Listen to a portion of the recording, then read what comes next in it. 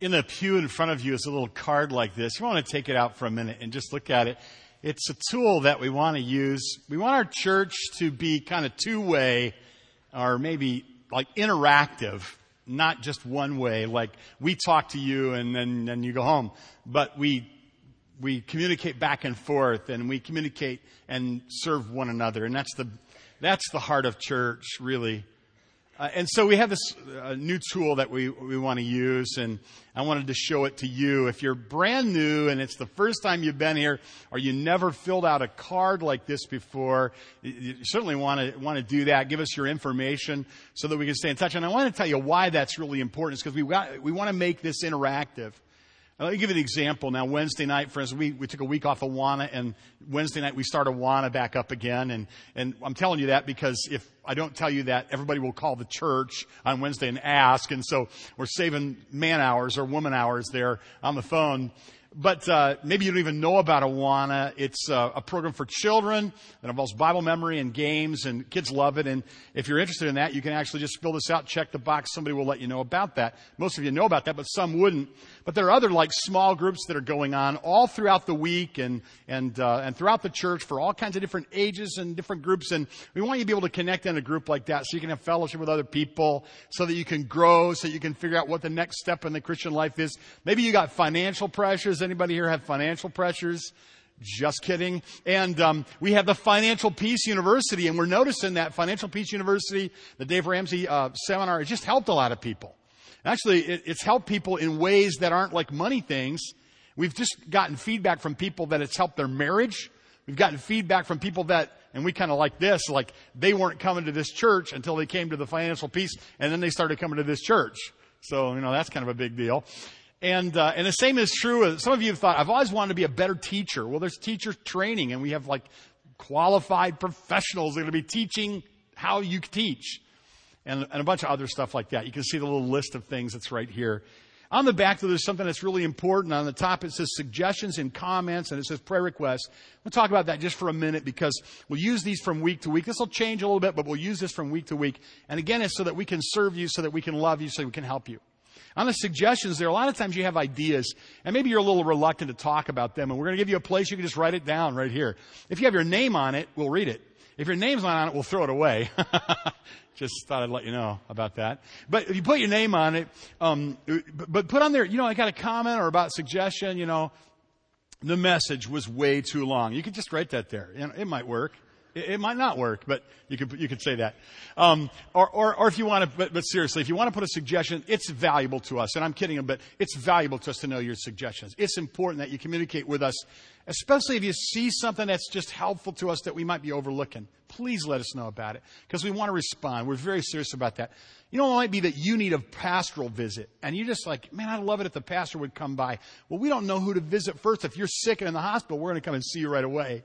If you have a big problem in your family, or God forbid, a death in your family, we're going to get there right away. But you might have something going on that, nobody really knows about. And if you write it down here, we will come and see you. We'll do that fast. We'll put that on the top of our priority list because we care about you.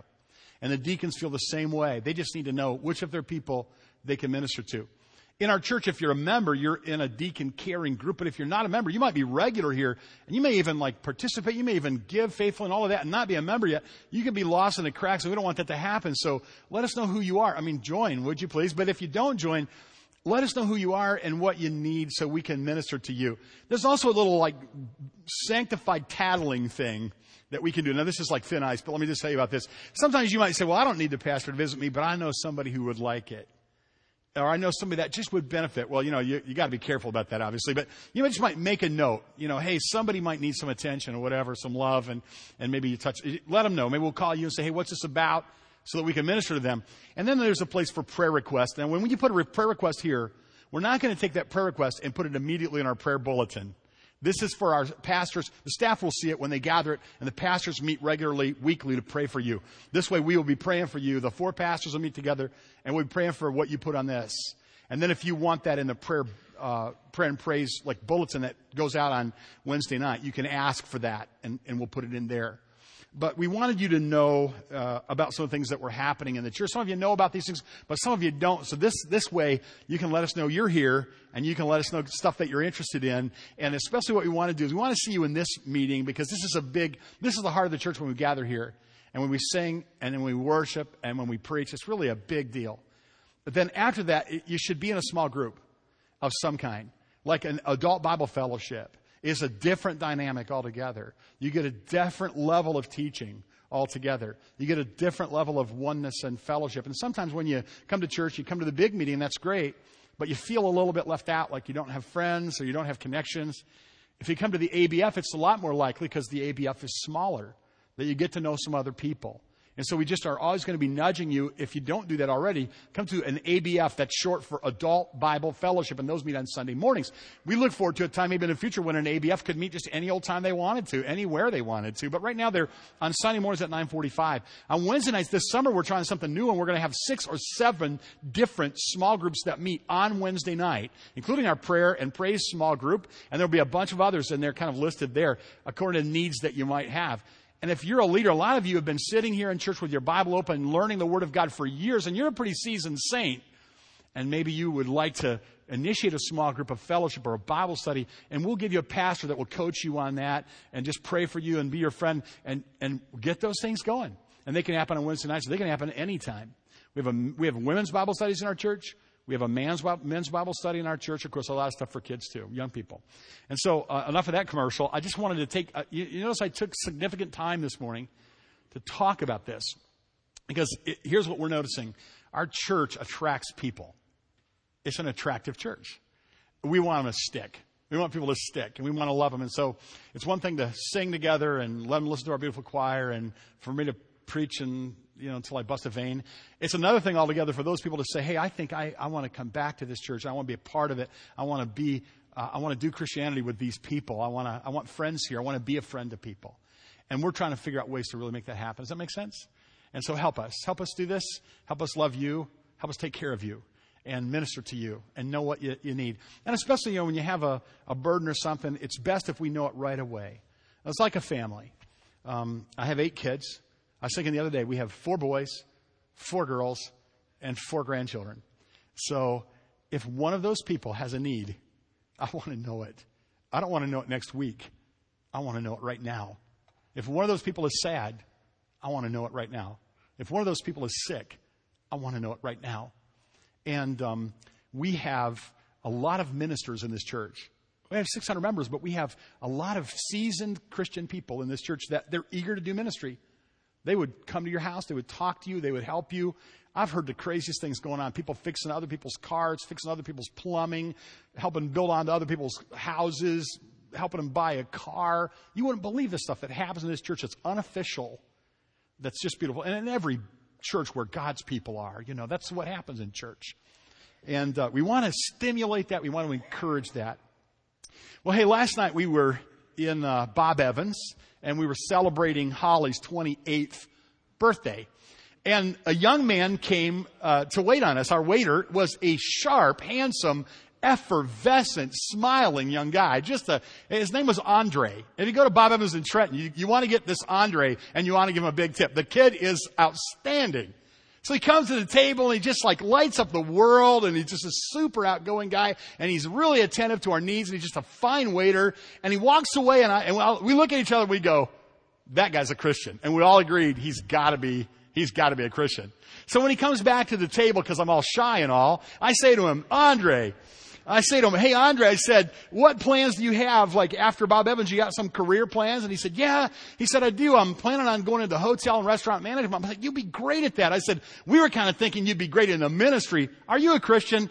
He said, he just lit up. His smile was already there, but he smiled even more. And here's what he said.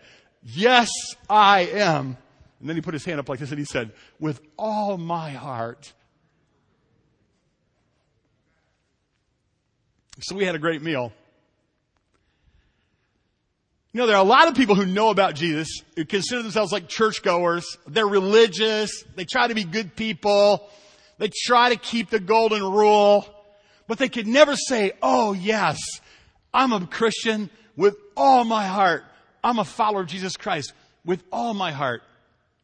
In a study that we've been doing in the book of Matthew, we're in a place where there are going to be 8 stories of how people responded to Jesus. Now, Jesus in Matthew is being presented as the ultimate king, the King of Kings, like the Bible says.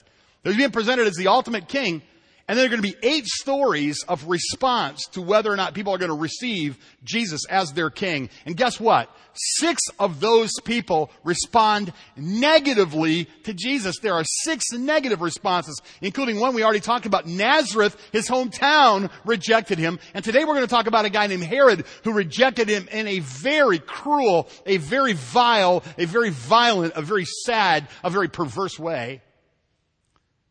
There are 8 altogether. 2 of them, one of them is a beautiful story that will land on Mother's Day appropriately, and it's a woman. But today we have a story that's one of the darkest stories of the Bible. It's found in Matthew 14, verses 1 through 12. It's a flashback story. And the first 2 verses of this section of the Bible are setting up Herod's paranoia.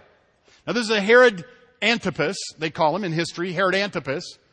And he is hearing about the fame of Jesus. Of course, Jesus has sent his disciples out and they're like performing miracles and raising the dead and casting out demons. And Herod hears about this. Now, this is a point when Herod Antipas had been responsible for the death of John the Baptist. And so because he's so paranoid and because his conscience is so defiled, guess what he thinks? He thinks Jesus that he's hearing about is John the Baptist who came back from the dead to haunt him. He thinks he's getting haunted by the ghost of John the Baptist. Now we know in such a thing as ghost, we know that if something appears like that, it's a demon. If that happens. But in this case, Jesus was not a demon, even though he was accused of that. Jesus was Jesus. And Herod was paranoid, and that's what it says in verses 1 and 2. At that time, Herod the Tetrarch, and a tetrarch is a ruler over 4. So after Herod the Great, who wasn't great, died, his sons, and he had children with a whole bunch of different people, and it's a really sordid soap opera of a patent place of a filthy mess. But he breaks the kingdom into 4 parts, and Herod Antipas gets 1 part of it. And this happens to be the part of Galilee where Jesus did most of his ministry. He's called a tetrarch, a ruler of a 4th.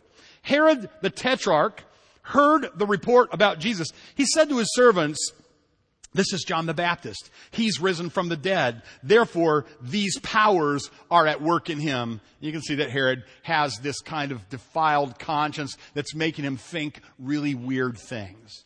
Now, from chapter 14 and verse 3 through verse 12, you have an interesting literary device that Matthew uses. And you see it in movies a lot, and you read it in literature. It's a flashback. It's what's going to be described happened earlier. It's a flashback about how John the Baptist died, and it's a pretty ugly story. Verse 3, "For Herod had laid hold of John and bound him and put him in prison for the sake of Herodias, his brother Philip's wife." Now that can be kind of confusing. Herodias was the woman he called his wife. He had gone to Rome and met his sister-in-law, who was also a relative in another way, and seduced her and divorced his wife, and she had divorced her husband, his half-brother, and they married. If you understand that, you're smarter than I am, because it's even more complex than what I just said. To the point where he is, and I hate to mention it, it's just a very dark story. He's in this filthy, adulterous, incestuous relationship.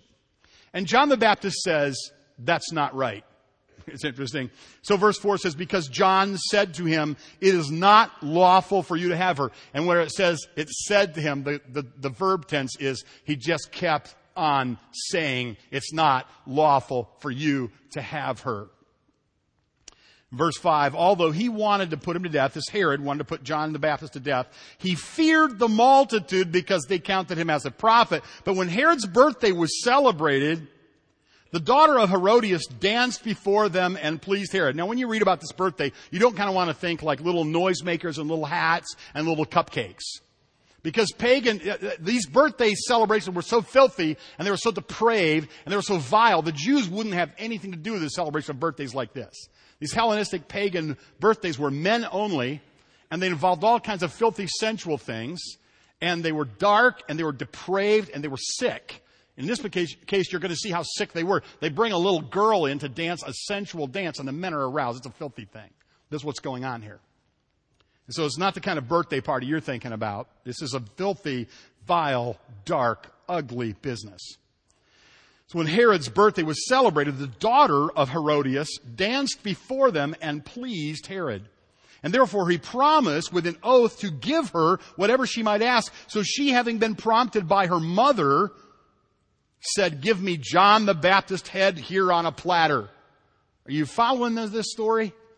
Herodias is this illegitimate wife of Herod Antipas, who he stole from his half-brother. She left her husband. He left his wife. That got him a lot of trouble with his first wife's dad, because then he came and wiped out his army. And Rome had to bail him out to keep him from getting wiped out. And that made the Jews hate him even the more. The Jews hated him because he was filthy. The Jews hated him because he was morally suspect. The Jews hated him because he cost them all this trouble.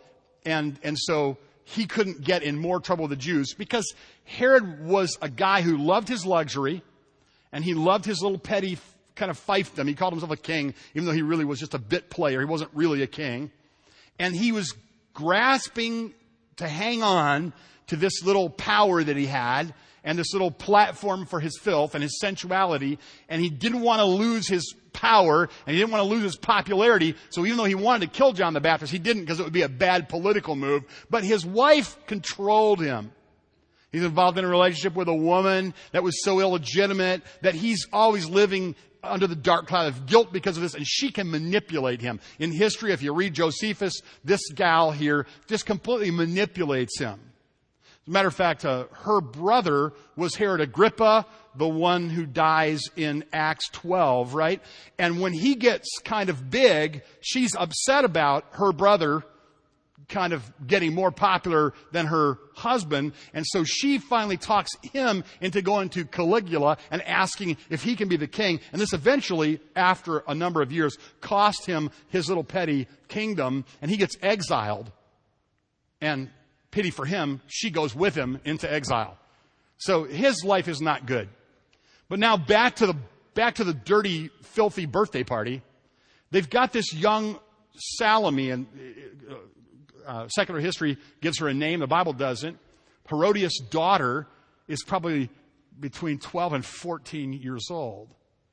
She comes into these leering men that are probably in a gluttonous, drunken, filthy feast, and she does a sensual dance, and it arouses these men. And the king then, in front of all of his buddies at this filthy party, says, "Give her whatever she wants, up to the half of the kingdom." She has been coached by her mother, who hates John the Baptist, because John the Baptist continually is saying, wherever he goes, this guy is in a relationship he shouldn't be involved in. And he's calling him out on that adultery and that incest. She says to her daughter, if he asks for anything, say, "I want the head of John the Baptist on a platter." To us, that's kind of shocking. In the near Middle East, it wasn't as uncommon. It was a way that you could really know that you had your enemy dead. Show me his head, and I'll believe he's dead. That's how they did that. John the Baptist is imprisoned in an interesting place. There are a number of different fortress palaces throughout the Middle East. There are 4 major ones. You always hear of Masada. We talked about the Herodian. But across the Dead Sea and across the Dead Sea to the east is this Machaerus. It's also a mountain fortress, and it's a palace. And this is where Herod is where he's having his party. This is where John is in prison. And so they call him up, and they have him summarily executed with no trial, with no legal proceedings. This godly man. Remember this in chapter 11? Remember what Jesus said about John the Baptist? The greatest guy on earth, except for the least in the kingdom. This man was a guy whose spirit would have been a powerful spirit, a compelling spirit, a guy who was not afraid to say what was right and wrong. He feared no man but God. And he pointed consistently he was everything that Herod was not. Everything that Herod was not. Herod cowers in fear, and John speaks boldly for Christ. Herod believes whatever's convenient for him. John believes what's right, but John is going to be executed by Herod. And God allows John the Baptist to be executed, and in his head brought in on a charger, on a platter to this woman. So it says, so she, having been prompted by her mother, said, give me John the Baptist's head here on a platter. And the king was sorry, nevertheless, because of the oaths and because of those who sat with him, he commanded it to be given her. You see what's happened here? It says, well, because I gave my word, and because my cronies are here and I don't want to look bad, to protect my little fragile ego, I'm going to follow through on this vile request and actually have this godly man executed. That's what he did. In the passage in Mark, the parallel account in Mark here is longer. It's twice as long as this. And one of the things it says is that Herod had this kind of morbid, sick fascination with John the Baptist and with Jesus because they were able to do miracles. He found it very interesting to get them and talk to them. And he would get John the Baptist aside. And no doubt John the Baptist clearly preached repentance to him. John the Baptist preached repentance to anybody. Didn't matter if they were the king or the peasant, right? So he would get John the Baptist, it says in Mark, he would get John the Baptist aside and he would question him. And so he was ambivalent about John the Baptist. Part of him wanted him dead, get him out of the way. Part of him, he was kind of interested in John the Baptist. Part of it, he was fascinated by Jesus. We'll see this later. Part of it, he was intimidated by Jesus and wanted him out of the way. And so he was a double-minded guy for sure. He had all this gluttony, lust, fear, emotional sickness, dark poison in his soul. But he also kind of had a sense that there was something to this John the Baptist and something to this man whose name was Jesus. And so he sent and he had John beheaded in prison. Verse 11, his head was brought on a platter and given to the girl, and she brought it to her mother.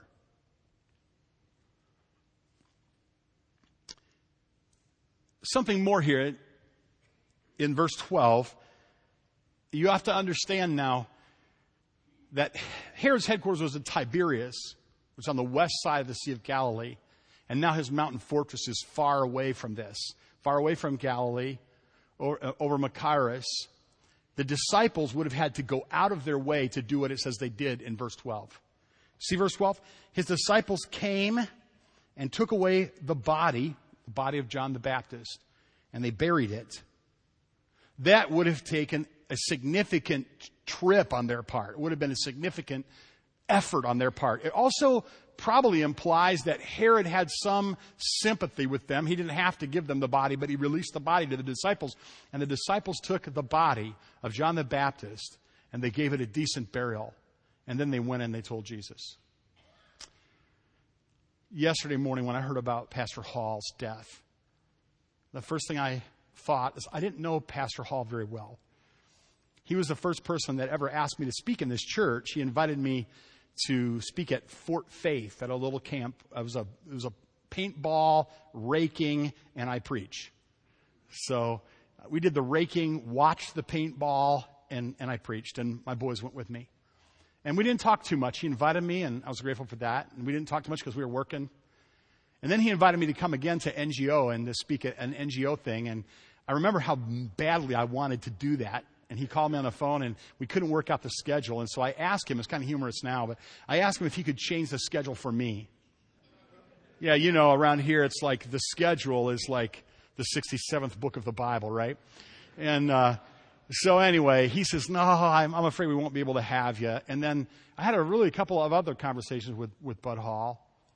So I haven't really talked to him that much. But I have seen the fruit of his ministry. I have heard about the fruit of his ministry, and I've met his family and watched them as they have a desire to live for the Lord. And I hear those wonderful apocryphal pastor stories that always circulate after God moves a pastor to another place. And can I say this? We had a dog one time, a little beagle dog, and in a horrible, tragic way, this little dog got hit. I came home to bury this dog, and the family was just dissolved in grief over this little dog.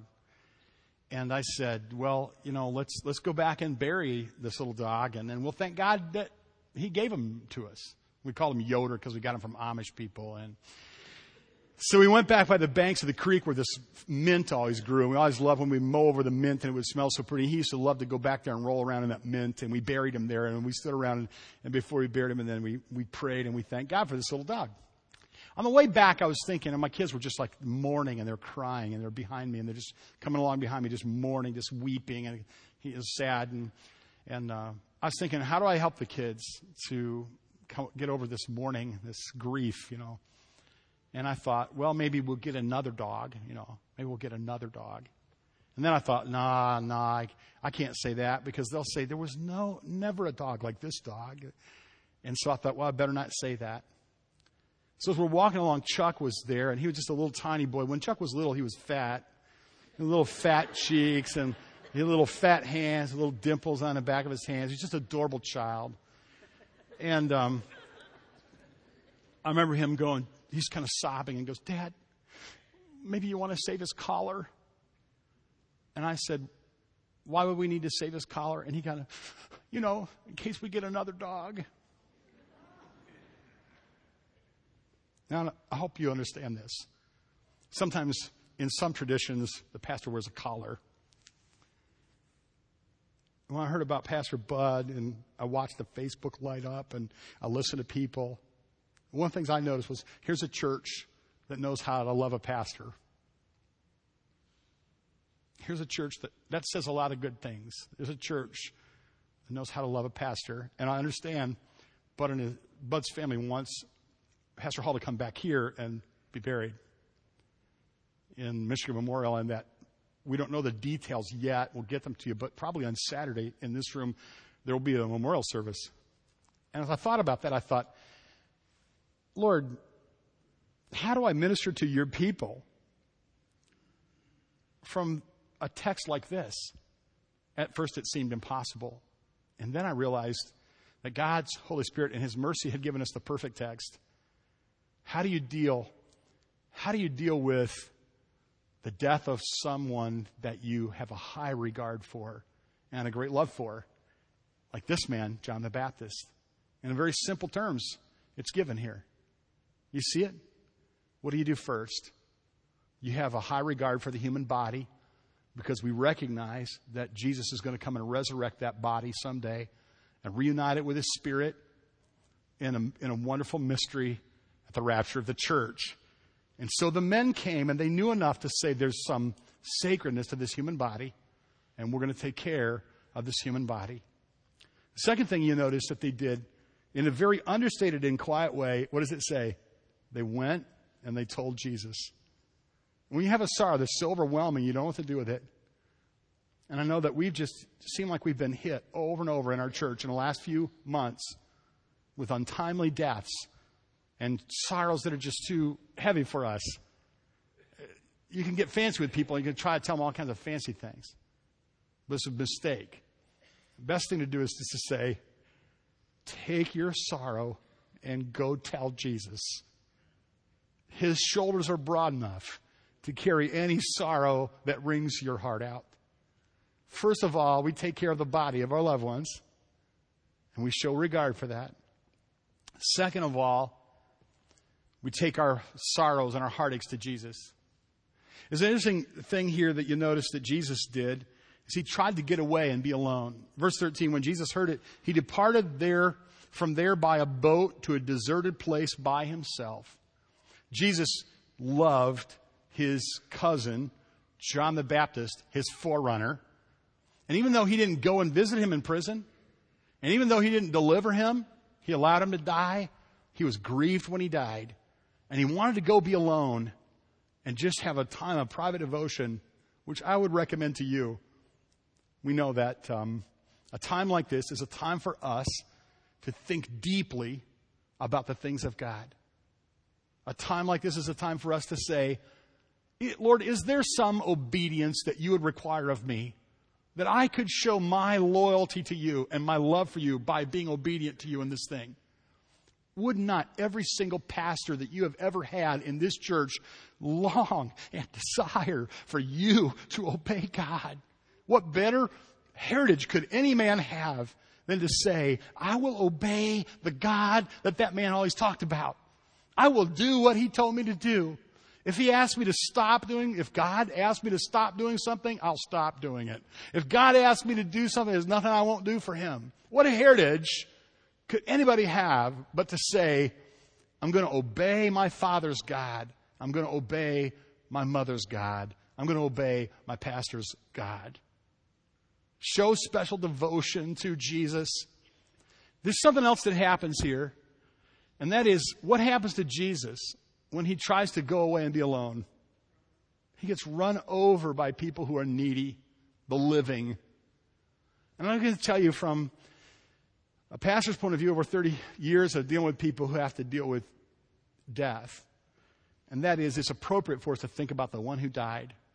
To think about what they lived for and what they believed and what they thought and what was important to them. To thank God for them and remember those things. But the most powerful thing that you can do is minister to the people who are living. Minister to the living. So Jesus tries to go away, and he tries to grieve, and he tries to be alone, and he tries to mourn, but he's just overwhelmed with people who are needy, and so he rolls up his sleeves, and he goes to work. And you notice at the end of the day in verse 22, immediately Jesus made his disciples get into a boat and go before him to the other side while he sent the multitudes away. And he sent the multitudes away. He went up to the mountain by himself to pray. And when evening came, he was alone there.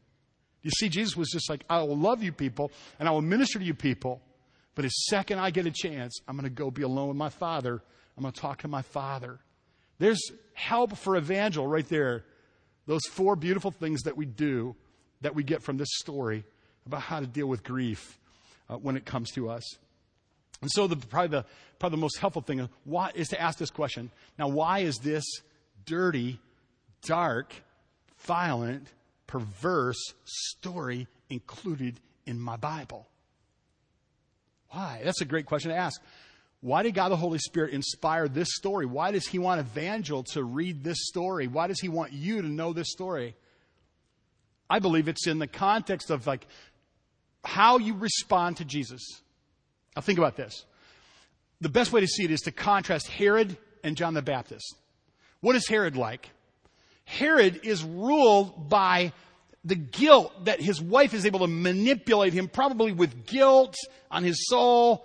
He's characterized by guilt and by a defiled conscience. He thinks he's being haunted by a guy who he's responsible for killing. He's with a woman he doesn't belong with. He's a messed up guy. It's very dark. He's characterized by that. John the Baptist, on the other hand, he could square his shoulders and hold his head high. He was the guy who lived wire to wire on mission for Jesus Christ. Look at the contrast. Dark poison in the soul of Herod that's taken him to hell. John the Baptist, a redeemed man who knew he needed to be forgiven by Jesus Christ. A sinner who was forgiven, who was counting on the righteousness of Christ, repenting his way into the righteousness of Christ. So Herod's in bondage of guilt. John the Baptist, though he loses his head and dies, he's got freedom. Herod is in fear and a desire for popularity. He's in this little kind of 2-bit bachelor's party thing, and he can't break his word to his filthy cronies that are hanging out with him, leering on this young woman while she's dancing. He's in bondage to his peers in this filthy kind of, I think, drunken, gluttonous, sensual feast. John the Baptist would never be caught compromising in a situation like that. There's a really interesting contrast if you just notice there's 2 different stories that are back to back here. 2 different banquets, 2 different feasts, if you will. They're back to back. It's no accident. It's a literary arrangement. Here you have this filthy, drunken, vile, sensuous feast where a godly man dies. And the very next story, Jesus, out on a beautiful hillside, feeds thousands of people who are hungry. No filthy dancing there. No drunkenness there. No sensuality there. Just people hearing the bread of life, speaking and preaching and teaching and leading people to Christ and doing feeding the multitudes by multiplying loaves and fishes out in the bright sunlight. This is contrast. Folks, can I just say to you, those of you who allow the poisonous guilt and sensuality and doubt and just curiosity about Jesus to pull you into this kind of a life, that's going to be a dark, sad, lonely bondage that leads to hell. But those of you who will believe who Jesus is, not just curious, but like, yes, I love him. With all my heart, I love him. Those of you who will love Jesus with all your hearts, know Jesus with heart and soul and mind, your life is completely different than that. Even if you lose your head for Christ, you go to be with Christ and you have a godly heritage. It's just that contrast. It's that difference. And you have the choice today, and you have the choice over and over. And some of you, it's like, well, you're already a Christian, but you need to keep making that choice between darkness and light. And I would remind you who the King is and the way you want to live and the way you want to die. But there are some of you here, and by the way, there is a sense of envy now. Anytime we hear about a believer who goes on to be with the Lord, you get to be my age, and Bud and I both 53 years old, so you know that makes you think.